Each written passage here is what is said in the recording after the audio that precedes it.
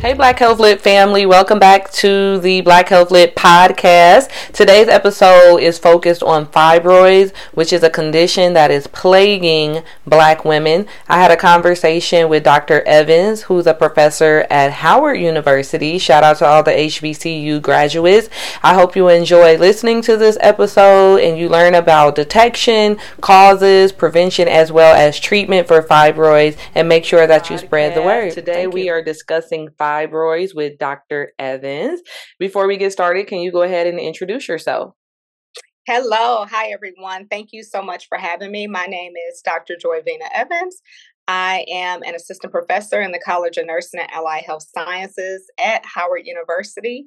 And I am very interested in fibroids. My research is focusing on uterine fibroids, and I am also someone who's dealt with fibroids as well. So super excited to be here.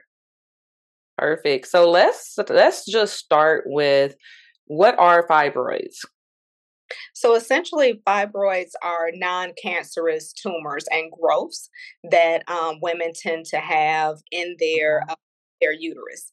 There are fibroids that can grow inside of the uterine cavity and then also outside of the uterine cavity. So the location is extremely important. And that is determined essentially through ultrasound or MRI, and the physician will actually send the individual for testing so they can see exactly the size of the fibroid as well as the locations. Okay. So that's good. I like that you share that they're non-cancerous as well as the location of the fibroids and how doctors and healthcare providers can identify these fibroids and make a diagnosis. What causes fibroids? Can you talk a little bit about that? Yeah, what's interesting is even from my research, from talking with different physicians, there's not necessarily a known cause of fibroids. Okay. That I've noticed in terms of my family, and that what has shown in the literature is that it tends to run in families. So Interesting. the youngest of five, there's four girls, one boys, and out of the five, three of the four girls have fibroids. Wow. There are 6 surgeries between the three of us that we've had. And I also want to go back really fast. Fibroids can also be diagnosed through annual exams. So when the physician is actually checking, and sometimes, they'll use not TMI, but this is a health podcast, right? But when they're using their Yes. fingers, end up inserting their fingers into the woman to like check around, and they can actually feel the fibroids as well. So you can feel them, you can see them sometimes protruding, and then again to find out more, that's where that ultrasound and MRI is extremely important. But again, from the literature, there's not necessarily a known cause. There are some preliminary research that does show different things as it pertains to certain foods, can, as well as hormones, as Okay. well. Yeah. Okay. Foods, hormones, sounds like genetics, or it can run in your family. And I'm sure there's probably other causes and things that researchers are still looking into when it relates to the causes of fibroids. Absolutely. And and even from a genetic standpoint, the literature shows that more Black African American women Yeah. have fibroids at a much larger rate than any other racial group. Yeah. I can imagine that. Do you know if there's any research, or have you done any research to figure out if the causes are different in Black women versus white or Latin women when it comes to the causes of the fibroids? So I have not actually read that, but what is interesting is that there's definitely a link between the treatment options or the type of treatment that women receive to their socioeconomic status. Okay. The link as it pertains to the type of insurance, their income, their education, and the type of treatment that they get. So whether they have a hysterectomy and completely remove their uterus, Interesting. whether they have a myomectomy, which is just a removal of fibroids, whether they, Okay. other treatment options, there is a link between that and their socioeconomic status.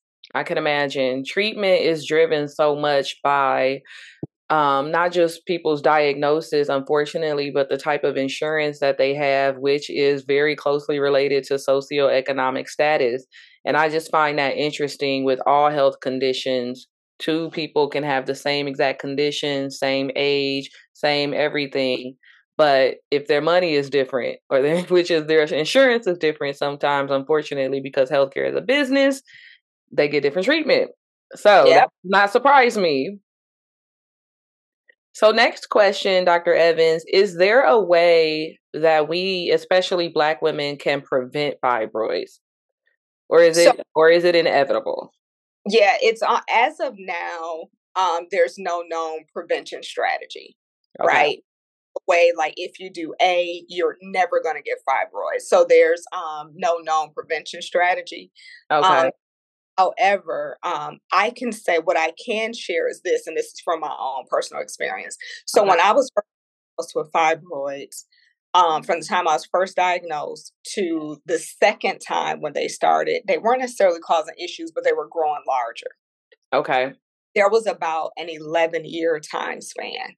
And Wow. one I did was, I did some, again, very preliminary research, just reading Yeah. up on the things that I saw was links with caffeine, Wow. links with different fibrous tissue and, different things like that in caffeine.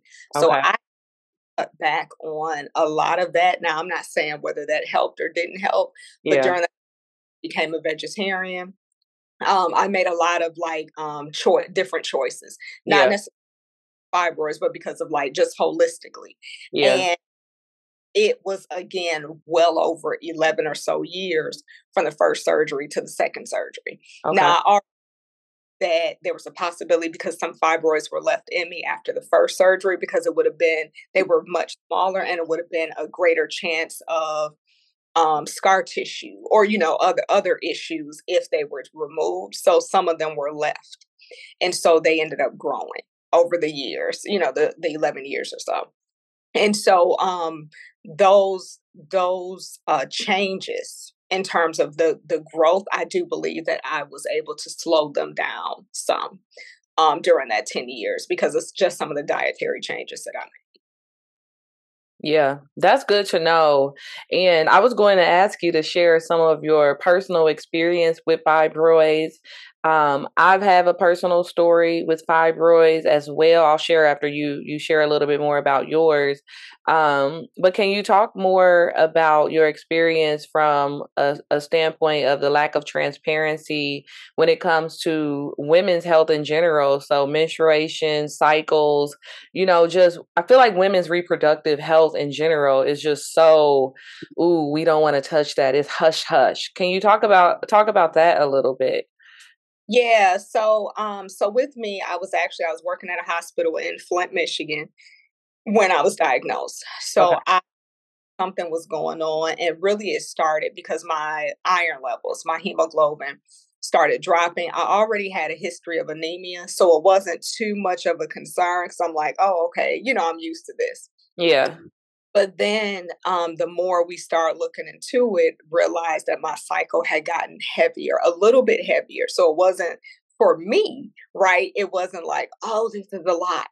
Um, a lot of times the doctors will ask you, well, how many pads do you go through? And I didn't think anything of it because I always change. Like I'm just one of those people who consistently change pads. So I didn't think anything about it. I thought it was normal. And so when they start looking deeper, they're like, okay, your iron is dropping because your cycle is getting heavier. You're losing more, blood during your cycle, and that's why your iron is dropping. So from there, went to my gynecologist. It was time for an annual. And that was when she ended up sending me, she could feel a little something, send me to get an ultrasound. And that's when it was essentially diagnosed. And then so I ended up having an actual episode where I was at work and it was like a gush. And when I say a gush, it was like a gush. And thankfully, ever since I was younger, I've always worn black whenever it's that I was just always nervous, right? And so it was such a gush where I had on like black pants. I had on like these black, sort of like spank, think of like Spanx, but they're more like panties. So I had those on, so nothing came through, thank goodness. But when I went to the bathroom and I saw all of this red blood, I started freaking out. So I called the gynecologist's office, and there was a different person that was there because mine was actually on maternity leave. And so she was like, "Oh, just go to the ER." Well, I work at this hospital, so I'm like, I'm not about to go to the ER and have all these people. And I worked with only medical students, residents, and physicians. So I'm like, I'm not about to have all these people in my business. So there was another gynecologist that I knew. I reached out to him, and so he put me on. He had me take 1 month's worth of birth control pills in 1 week to stop the cycle. So every day I took 4 birth control pills, like every day for like, that week. And that's what actually stopped the cycle, because the other thing is it kept going. So it's like it was almost like it wasn't gonna stop. So he did that to stop it. That's when by that time the ultrasound came back, the results, and saw that there were fibroids, saw some of the sizes and the locations. And I'm going to be honest, I do not remember the locations from that time frame. And so I was working with a reproductive endocrinologist or a fertility specialist at the time on research. And so I ended up going to him. And so he, did some more testing. He did a 3D ultrasound, did a lot of different things. And so eventually we got my iron levels up. And then that's when we ended up doing a minimally invasive procedure to remove the fibroids. And it was called like a laparoscopic myomectomy. And so they go in like with a little, like sort of like a little scope, and a hysteroscopic laparoscopic myomectomy. So anyway, went in with the scope, was able to see, and then sort of like hook it and take it out. So it wasn't like a long line. It was like 2 or 3 really small incisions. And so that's how he did it then. But while I was in the hospital, I lost a lot of blood.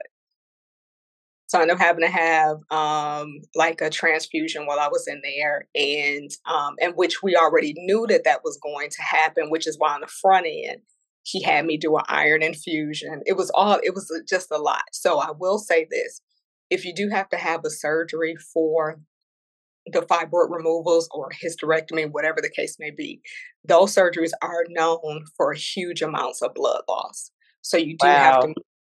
that the physicians are aware that, and they tend to be, but you still have to make sure that you advocate for yourself and make sure that you know what your hemoglobin levels are and that your blood is at a decent level. And so with all of this, I just want to share this, is that, so going back to something that you said, Yeah. my family, we didn't really talk about cycles, Yeah. Yeah. right? I didn't know, when you really think about it, I didn't know what a normal cycle was, because my cycle was normal to me. That Right. was that I knew. So whether it was heavier or not heavy, I didn't know. I've never had cramps. Never, thank God. But I've never had You're cramps, lucky. right? I never had cramps, anything like that. And so it's just something we don't talk about. As a whole, menstruation is seen more as a taboo. I remember there was Renita Bingham. She's a social worker out of Flint, Michigan. And so we were having a conversation, and she ended up sharing that cycles as a whole is seen as something that's ill, like we don't talk about it. She Yes. said, you think about, if you're on your cycle and you're at a restaurant or you're at school or whatever, we hide the pad or the tampon, We or do. put it in our pocket, or we, put it in our pants just to make sure no one sees it, because it's not seen as something that's normal, but it is a Yes. normal life. So we do have to start communicating and talking about our health, our cycles, and all that within our families. Absolutely. And you're 100% right about us hiding our cycles, our periods, that time of the month, the rag, all the different things. I remember when I was in 6th grade, I got my cycle, and my mother, who's a registered nurse, had taught me all about cycles from a clinical standpoint, and probably shared a lot of information about it, but I needed to know. So we talked about it in that sense. But I remember in 6th grade, my cycle came and I needed to go to the restroom to change my pad. And so I hid it. I had like stuffed it in my bra, and I was like, I'm sneaking off to the restroom and I'm going to change my pad. And I was walking down the hall, and I was at Catholic school at the time. I was walking down the hall, and guess right when I get to the bathroom door, maybe a few feet away, the pad drops. I hadn't secured it. It drops. I was horrified. So, and that was, oh my God, more than 20 years ago. But I still remember that day of trying to hide my cycle and then being horrified by something so small, like dropping a pad in the hallway, not a used pad or a bloody pad, a clean pad in that always packaging. And I just remember thinking, oh my God, my secret is out, which is not a good way for girls to grow up, because then it hinders them from learning about it and knowing what's normal. And we really should be talking about it just from a health standpoint. It doesn't have to be in a sexual way or in a shaming type of way, but just what's normal, what should we be looking for, when should you talk to your doctor, what is your family history, so that we can have better overall reproductive health and uterine health. Absolutely. And, I'm going to share this. For my friends and I, what made us a little, and I know I'm aging myself, and that's okay, but what made us a little more excited about it was Judy Blume's book, "Are You There, God? It's Me, Margaret." And in that book, it was a group called the PTS, the Preteen Sensations. Now, a movie just came out, and yes, I did go see the movie, but the movie did come out, "Are You There, God? It's Me, Margaret," based off of this Judy Blume book. But anyway, in the book, it was seen as exciting. So, we're going to let each other know when we start our cycles. We're going to talk about getting our first bra, all of that. And that's Yes. one that made coming on our cycle a little more exciting, was because of the book and this club, so to speak, where we were able to talk about it. But again, Yeah. I would say that I learned more from Judy Blume, and at the time in school is when they had the sex education class where they talked about menstruation and pads, and they Yeah. little sample pads out. I would say that I learned more from those aspects than in the house. Again, it just wasn't something that we talked about. Yeah. Yeah. I hope that we can move past that, especially as a Black community. So I know you do a lot of work and you do research, you teach, but you also have a nonprofit, right? Yes. What's about your nonprofit? Yep. So I actually started the nonprofit advocating for my uterus. It was conceptualized actually when I was in the hospital after the second surgery for the fibroids. So what I shared earlier was about my first experience. So years later, I knew that they were growing back. There were no symptoms, so I didn't have any pain. The cycle was still consistent, Yeah. but what did end up happening eventually is I could tell that one was like pushing on the bladder, because I started having to go to the bathroom all the time. And Okay. so at any rate, so ended up going to get testing, went to one of the physicians, and this time the physician was like, get a hysterectomy. Well, I knew I didn't, like it was nothing. Again, just because frequent urination, for me, that's not a reason to have a hysterectomy and take No. was right. So I'm like, absolutely not. So I ended up talking to my primary physician. I ended up finding I did a lot of research in terms of different fibroid specialists everywhere, and so I Hmm.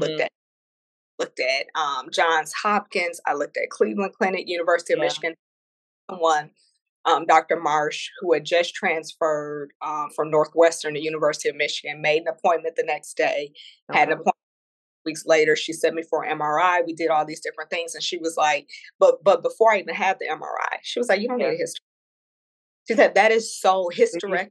Go there for hysterectomy. That's so old school. That's Yes. back in the day. And so where you are with barely any symptoms, there's no way that, it warrants a hysterectomy. And so anyway, I ended up moving. So it's a whole nother thing that I'm going to just share Yeah. briefly. We're not talking about this, but I'm just going to share this briefly. Yeah. During that time frame, I did go through egg preservation. So I did Oh, good. go through egg freezing. So I have, eggs frozen. So Dr. Marsh is also a fertility specialist, and so she specializes in that as well.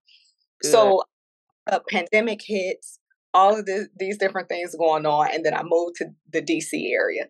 And so she referred me to someone that she went to school with. Now, both of these individuals, my primary physician from Michigan, Dr. Yeah. My primary my primary gynecologist from Michigan and here are all Black women. So I'm just sharing that from the perspective Yeah. of every last one of them. You don't need a hysterectomy. Looking at everything, looking at the Yeah. ultrasound, knowing what's going on, you don't need a hysterectomy. You don't need a Yeah. hysterectomy. One person that told me I needed a hysterectomy was I'm going to say a non-Black male. I believe And it. that's just the fact. I'm not saying anything against male physicians. I'm not saying anything against anyone that's not Black or African American, but I'm just sharing my truth and my story. Absolutely. So I went to Dr. Davis, who is in DC at Sibley, and she did, her own workup. Same thing, like you don't need a hysterectomy. So anyway, so what made me go ahead and have the surgery is that I could control it, because the one thing you have to be careful with fibroids, there are so many different antidotes or treatments. You can Yeah. wait but the problem with waiting and see, you have to be very careful, because if they get too large, it limits what you can do with them. So if it gets too, you put yourself in a situation where you can only have an open myomectomy, which is a full cut. You know what I'm saying? Like a full cut, you fully open 6 to 8 weeks to recover. Or you may end up having to have a hysterectomy because they're too large. Yeah. On the location. So with that, could control it. And so she was able to use the cuts that I had previously. And so she just made one cut, one line from the previous cut. She connected them, so to speak. And then she did take them out. She did have to do an open procedure because mine had grown larger. Okay. So that night after the surgery, when she came and rounded, she was rounding. And she's like, I was sitting up in the bed. So we already know, we talked about this. Like, I was an anomaly in terms of my pain.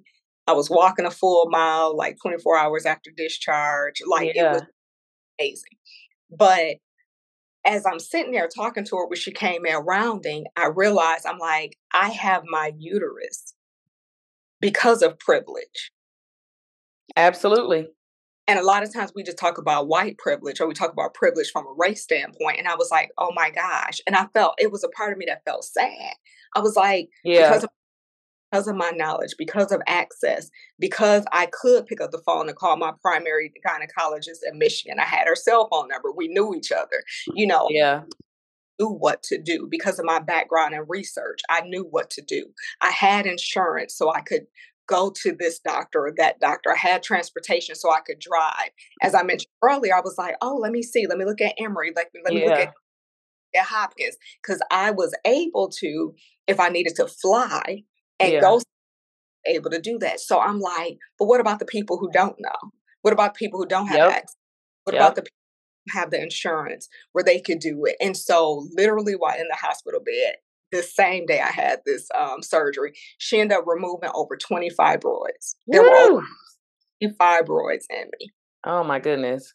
So my blood did drop, as well, like all these different things, happened, but ultimately it was still an amazing process, and so with that, I was like, what about these other women? And so it was, conceptualized in terms of advocating for my uterus. And going a little further in terms of my stories with uterine fibroids, but also women who suffer from polycystic ovarian syndrome, endometriosis, to bring the education to them. So you may physically go to Michigan or go to DC for an event, but to have virtual events and blog posts about women's health. So that essentially where it came from, to teach women how to advocate for themselves, how to search the literature. Dr. Marsh was the first person, Dr. Erica Marsh out of the University of Michigan was the first person who did a segment on uterine fibroids. She did an actual teaching where she showed different things about uterine fibroids, what they are, how they grow, the locations, and she also shared that everyone is different. So even with there may be people where you may need a hysterectomy. But for me, that was, that wasn't the story for me. But, to really look at where you are in life, if you want more children, or if you have children or don't have children, all of that, to look at Yeah. all of compared along with the symptoms, talk about treatment options, with your physician. And I'm going to say this: if you have a physician who has a problem with you getting a second opinion, you need a new physician. Oh, Because yeah. yeah, your Red flag. exactly right. And so they should have so much confidence, and no, this is what it is. I'm confident that this is what it is, but also, because I care about you as my patient, I want to make sure you're comfortable and you're confident in this decision. So by all means, please feel free to go get a second opinion, and you Yes, let me what you want to do. And anyone that's mad about that, you need to go somewhere else. absolutely. That's a red flag with a physician if there ever was one. So what is the name of your nonprofit? I don't think you shared that. Who Advocating can find you?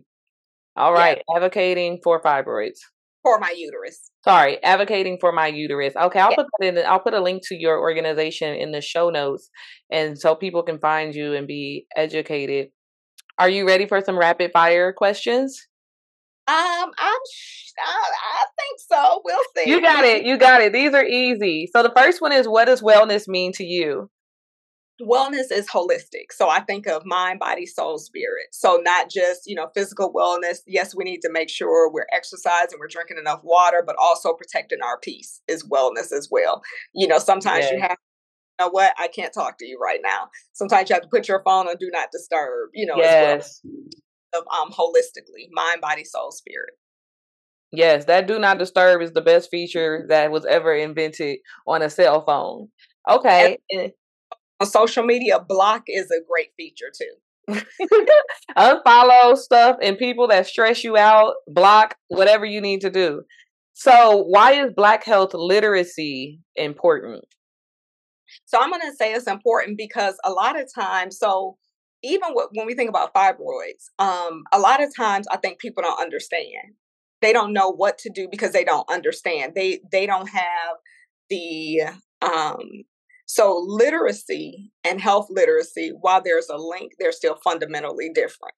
And so you can have an MBA from Harvard and not have high health literacy, right? And so that's the thing, is that still knowing what some of the terms mean, still asking, being able to ask questions. Okay, uterine fibroids, what does that mean?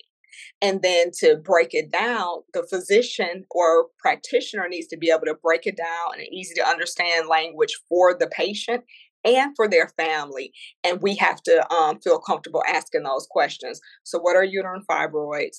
What are the treatment options?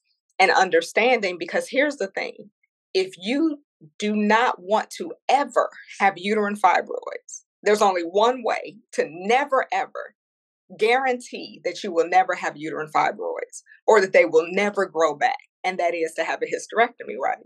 Like, if you don't have your uterus, it guarantees you're not going to have to deal with uterine fibroids. However, that's not necessarily the best approach. So it's true, if you don't want to deal with uterine fibroids, get a hysterectomy. But that is not, just because you have a myomectomy or just because you have fibroids removed, it does not mean that they are going to grow back. Yes, they can grow back, but that's not 100% true for every single person. And so just making sure you understand, yes, this is the only way that you will not have to do with uterine fibroids, but there are a lot more ways and methods where you still will have your uterus, where you still will have a great quality of life. So just making sure that that you are literate, that you know what your conditions are, that you know what acceptable blood pressure values are, you know what a healthy weight is, you know what to eat if you're diabetic. You are having the conversation: what are the foods that I can eat? What should I stay away from? What is an acceptable weight? That just that you're asking questions, that you're educating yourself, and that the provider needs to make sure that they understand that they have a responsibility as well to make sure that they're breaking it down, instead of saying hypertension, high blood pressure, and then even breaking it down even more. What does high blood pressure mean? I'm sorry, I can't hear you. Sorry about that. My mother uses a good example when she explains high blood pressure. She always uses the water hose when she's explaining it to people. You'd be surprised how many people my mom says, "Do you know your blood pressure?" And they say, "Oh, it's 98." And so many people don't even realize the difference between blood pressure and heart rate. And 98 is not a good resting heart rate, by the way. But breaking it down, like you said, and making sure that people understand, because seeing it, hearing it is one thing, but understanding it and having that literacy changes the game. It really does. So I appreciate you. I appreciate you being so candid and down to earth in today's discussion and explaining fibroids and treatments and causes and detection. I can't wait for this episode to air and share your organization. And I appreciate you. Thank you. I appreciate you. And thank you so much for doing what you're doing to spread information about health as a whole, health literacy, and this important topic about uterine fibroids. Again, it is literally, it truly is wreaking havoc on the Black community, all communities. But again, there's a disparity as it pertains to the number of Black women who are diagnosed, but also the number who have hysterectomies. Absolutely. Thank you so much. You have a great day. You too. Thanks.